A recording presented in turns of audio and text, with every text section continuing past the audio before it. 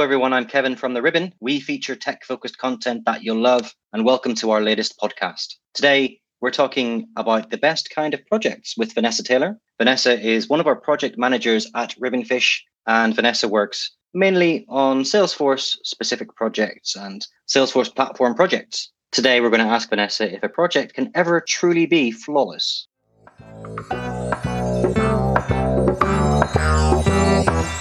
So, Vanessa, really good to have you on the show today.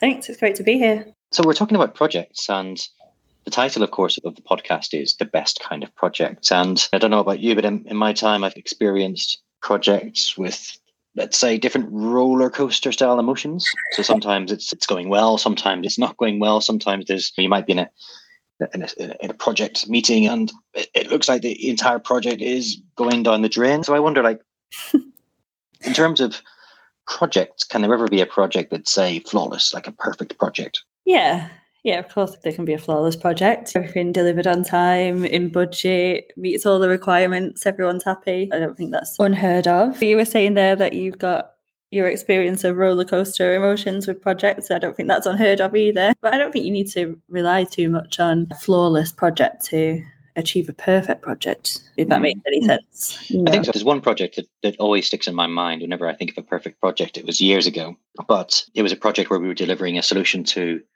a partner. And like you say, everything went to plan. I don't know how it happened, if I'm honest, but everything went to plan. So for example, we put a plan out at the start of the project. We described what we were going to deliver. We put down milestones. We put in, for example, the training, the UAT, etc.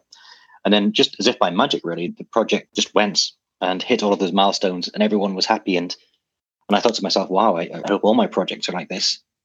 Obviously, but then, of course, project management, Kevin. It wasn't by magic. True. That's what I was going to say. That's leading me on to my second question, actually. And maybe you've nailed it on the head already. But in order to get a project like that, is it just project managers that do it? Or what drives projects to either A, go really well, or B, to go down that spiral that we've looked at, the spiral of despair, let's call it? The spiral of despair. I think there's a few factors. Definitely, like I say, I don't want to be too big-headed, but a project manager is really going to be key to taking control and flagging issues almost before they happen, and making sure everybody's working on the right areas. So everybody in the team is part of the project, and if you've got a good team who's taking responsibility for their part, I think that makes a big difference as well. But really, going right back to the start of a project, if you've got a good, decent understanding of A, the client needs and requirements and wants and desires, and also B, the actual team and their ability, and you don't want to get people too stretched or pressured or drilled right down to the bone just to deliver one or two requirements. So really getting that understanding on both parts right at the start of the projects. The other thing I want to discuss then, whenever we talk about projects, so if you look at the pace of business these days, and without mentioning names, of course, we've got lots of clients that are moving really fast with their business. So would one of the aspects to a project be speed, in order to really get that benefit that you've mentioned, to get through that journey? Is speed an important sort of aspect of a project, you think? Speed is. I think speed is. Obviously, you don't want a project dragging on. I think that comes down to the planning, though, and to be able to deliver on time.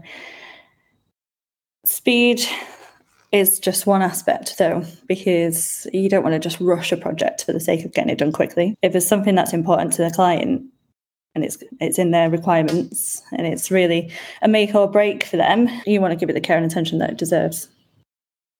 So it's maybe looking at priorities then, and if something's really critical to the business as part of the project, then maybe you'd spend a little bit longer on it, or you'd spend a bit more focus on it. And if something is maybe not so important or not so complex, then that's the sort of thing that you could speed through. Would that be a fair assumption? Yeah, definitely. And that's prioritization at the start of sprints. I think that's a really great thing for Agile as well, and a great sort of benefit to working with that sort of methodology is that you can get really important bits done and delivered, and some of the less important but still required aspects can come a little bit later.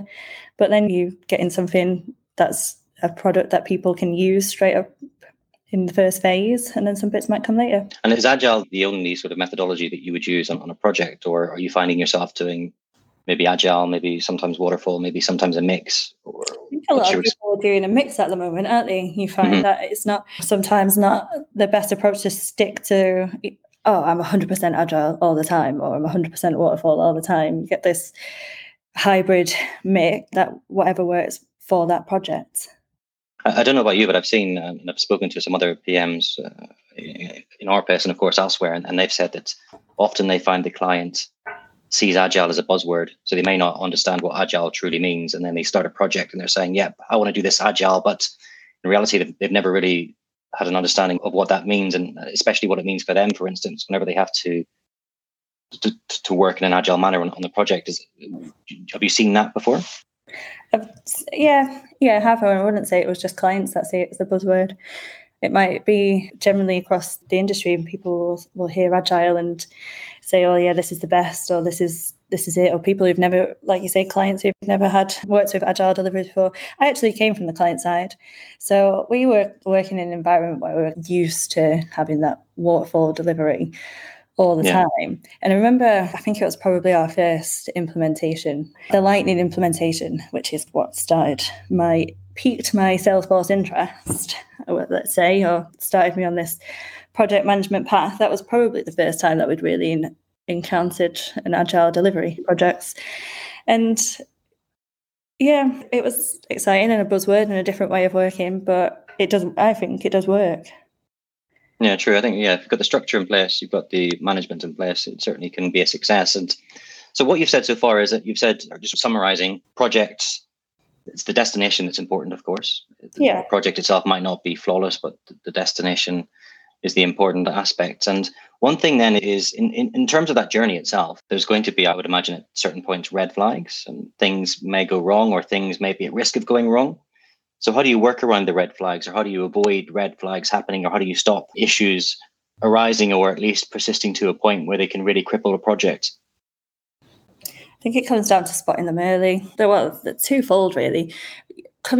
With your planning, you want to make sure that you're not over promising and trying to over deliver, given the resources and the time and the budget that you've got available. So it's really important that you understand the client's requirements and that they understand what's possible right from the get-go. So being realistic is probably one way to look at that. So be realistic about what you can actually achieve within whatever your time frame is. Yeah, and trusting one another there as well is really important.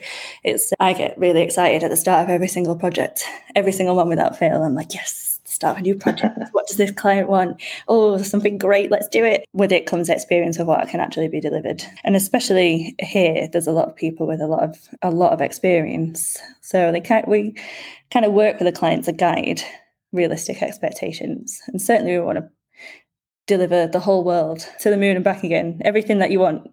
But yeah, having a realistic expectation of what can actually be done within this project in particular, that's going to set you up. But then, because you can always delay stuff, can't you? So, for example, if they do want the world, for example, then you don't have to give necessarily the world within the first 6 months of the first phase of the project, for example. You can put stuff into future phases, right? So that's one way to handle that. Exactly. And keeping the client updated all the way throughout the project, being clear and honest and open with progress, sprint show and tells, getting everybody involved throughout their journey. And it is a journey, right? You're both on the journey. To you, it's the client, it's the whole of their business. Everybody who's impacted by the project is on the same journey. And so you've got to be involved together. So if you've got these red flags creeping up, scope creep, extra requests, budget's going over, something's not quite working as you anticipated, it's got more time to fix. These things will come along as you go throughout, because nothing's that perfect linear line that you hope it is 100% of the time. But if you catch it early, you're monitoring your risks, you're monitoring your assumptions, you're communicating back to the client. I think that's the second sort of prong to managing those red flags. And in terms of the client side, you of course you've got stakeholders on the client side that you're working with, and you've hinted on it, I think, already. But the stakeholders on the client side, there must be an element there of importance for them to actually be involved in the project and actually to actively be doing stuff on the project. 100%. I think that the bigger the change, it's always managed from above. So the more buy-in you've got from stakeholders, from like team manager, department heads, everything like that, the more adoption you've got at the end, the more success I think you've got throughout the project. If a stakeholder is involved and sold from day one, then I think you're onto a good one there. I've definitely worked in places where, going back to the client side, I've worked there and had projects where the adoption has been, we've worked really hard for, say, months on a project, and going back to that first sort of lightning implementation project, we thought it was brilliant. We'd worked in every single department that you've got going, including legal, which anybody who's worked with a legal department will know that adds months onto your project. We'd covered everything. True. We'd done everything that we could think of to make this the most productive tool, the most usable tool that we could for the business. And then the management changed sort of slightly after we were about to go live, and then management changed around a bit. So the new manager didn't really have the oversight of the project that the old one did. So we lost that buy-in from management. And once that was gone, I guess that affected the entire project, then it affected everything. The adoption was quite low. This all singing, all dancing tool that we built people weren't really bothered about it. They were reverting back to the dreaded offline spreadsheets and all the bits that we were trying to get rid of. But as soon as we got that buy-in from above and the stakeholders were back into the project, they drilled it home to the teams, the wider teams, and exploded from there. As with Salesforce, one project starts working, everybody wants a piece of the pie, don't they? So that kind of kickstarted a few more implementations off the back of that.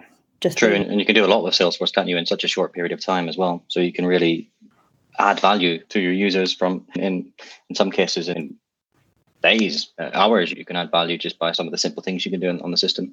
Yes, you can do some really quick wins, but it just starts working as soon as people start using it properly. And as built and intended, yeah. And stakeholders are important, aren't they? It's their money. Well, not their money, but it's their purse strings really at the end of the day. So if they're into the project, then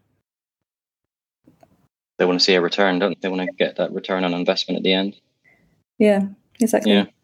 So at Ribbonfish, you're working on different types of projects. You've got, for example, you've got our products. So you might be working on a product implementation. Sometimes you might be working on an implementation with 3 of our products, of course, because sometimes the clients want more than one product. And then, of course, there's also the bespoke project where, for example, the client might be getting a product or maybe none of our products, but they might be getting a custom build. They're building something, we're building something specific for an industry for them. So there's all these different types of projects. And of course, there's also the support projects. Then there's the change requests, and every project's different essentially. And I'm wondering, like, from your perspective, is there a difference between the type of project? So, for example, if you're working on a one product implementation versus a bespoke implementation, do you approach that differently, or how would you approach that as a project manager? Yeah, I think the needs might be different, but for each one, but you have a similar framework. So every project is different, but the same. You have a way of working. It's quite collaborative within the team, and luckily, within this team particularly, a lot of people, there is crossover on people who work on the different projects. So you can build in best practices from different areas quite easily, which is really helpful. And I think everybody is quite responsible for their part of the project. So even though the projects are quite different and the needs are quite different, I think that the approach can be quite similar across them. Yeah. And at the end of a project, we of course get CSAT. We get our customer satisfaction scores. The client will do a survey because we want to, like you say, we want to make sure we're improving or working on our best practices internally, etc. Yeah. And of course, I was looking at the past 6 months, and we've got a very high CSAT score at the moment. I think it's 4.8 projects you've been working on. That's right. Yeah. So I think my question would be then, it seems like things are going well in terms of the projects, and what makes projects at Ribbonfish so special? Can you see any differences between, say, what you're doing here or what we're doing with the rest of our team versus maybe another similar consultancy or something else? It's going to sound really cheesy, but for sure, the people make it different. I don't think there's a single person here that doesn't care about the client. They've got your standard objects, you've got your custom objects. You can say, I can build this system to do what you want and just churn that out 10 times over. But it's never really the case here. I think everybody is really quite passionate about helping the customer. And so they take that on board and put that into the project, which is great.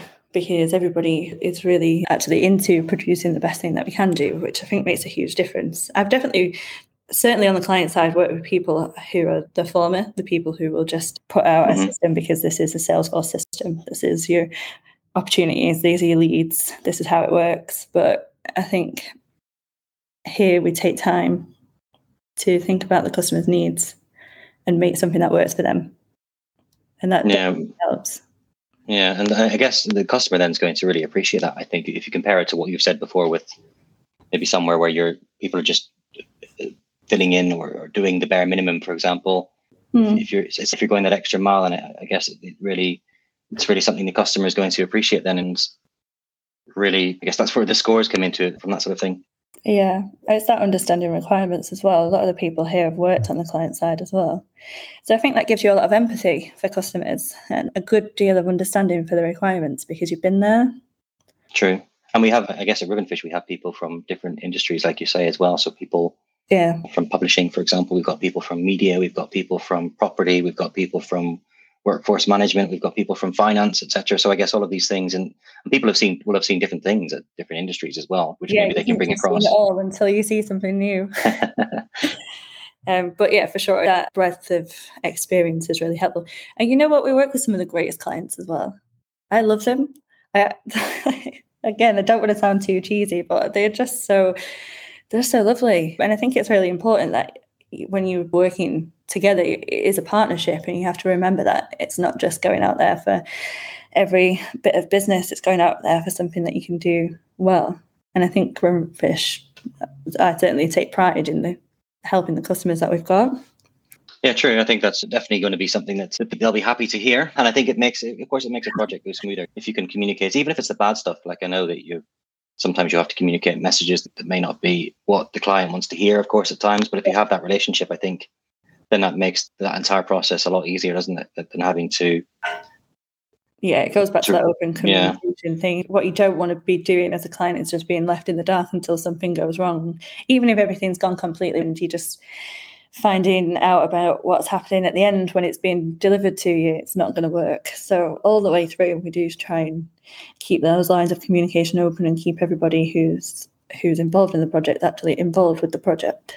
There might be people listening that want to become project managers. So what would your advice be to them in terms of what makes a good project manager and maybe what the first steps could be for them to try and get into project management? I did it accidentally. The implementation was what kind of led me into that. So I was a project manager by title before I was a project manager by any sort of learning. So there are loads of resources out there. Project management is one of these transferable skills between industries, and a lot of people want to do it. So luckily there are a lot of resources out there that you can learn from, your Prince 2s and everything like that.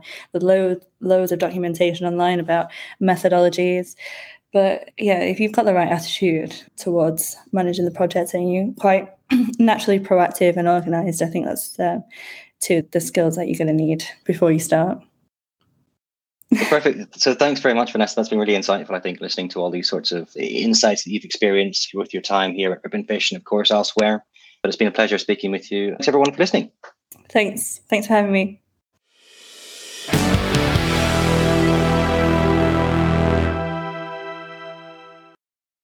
Thank you so much for listening. Join us next time when we explore the list management application that is causing a revolution in the publishing industry.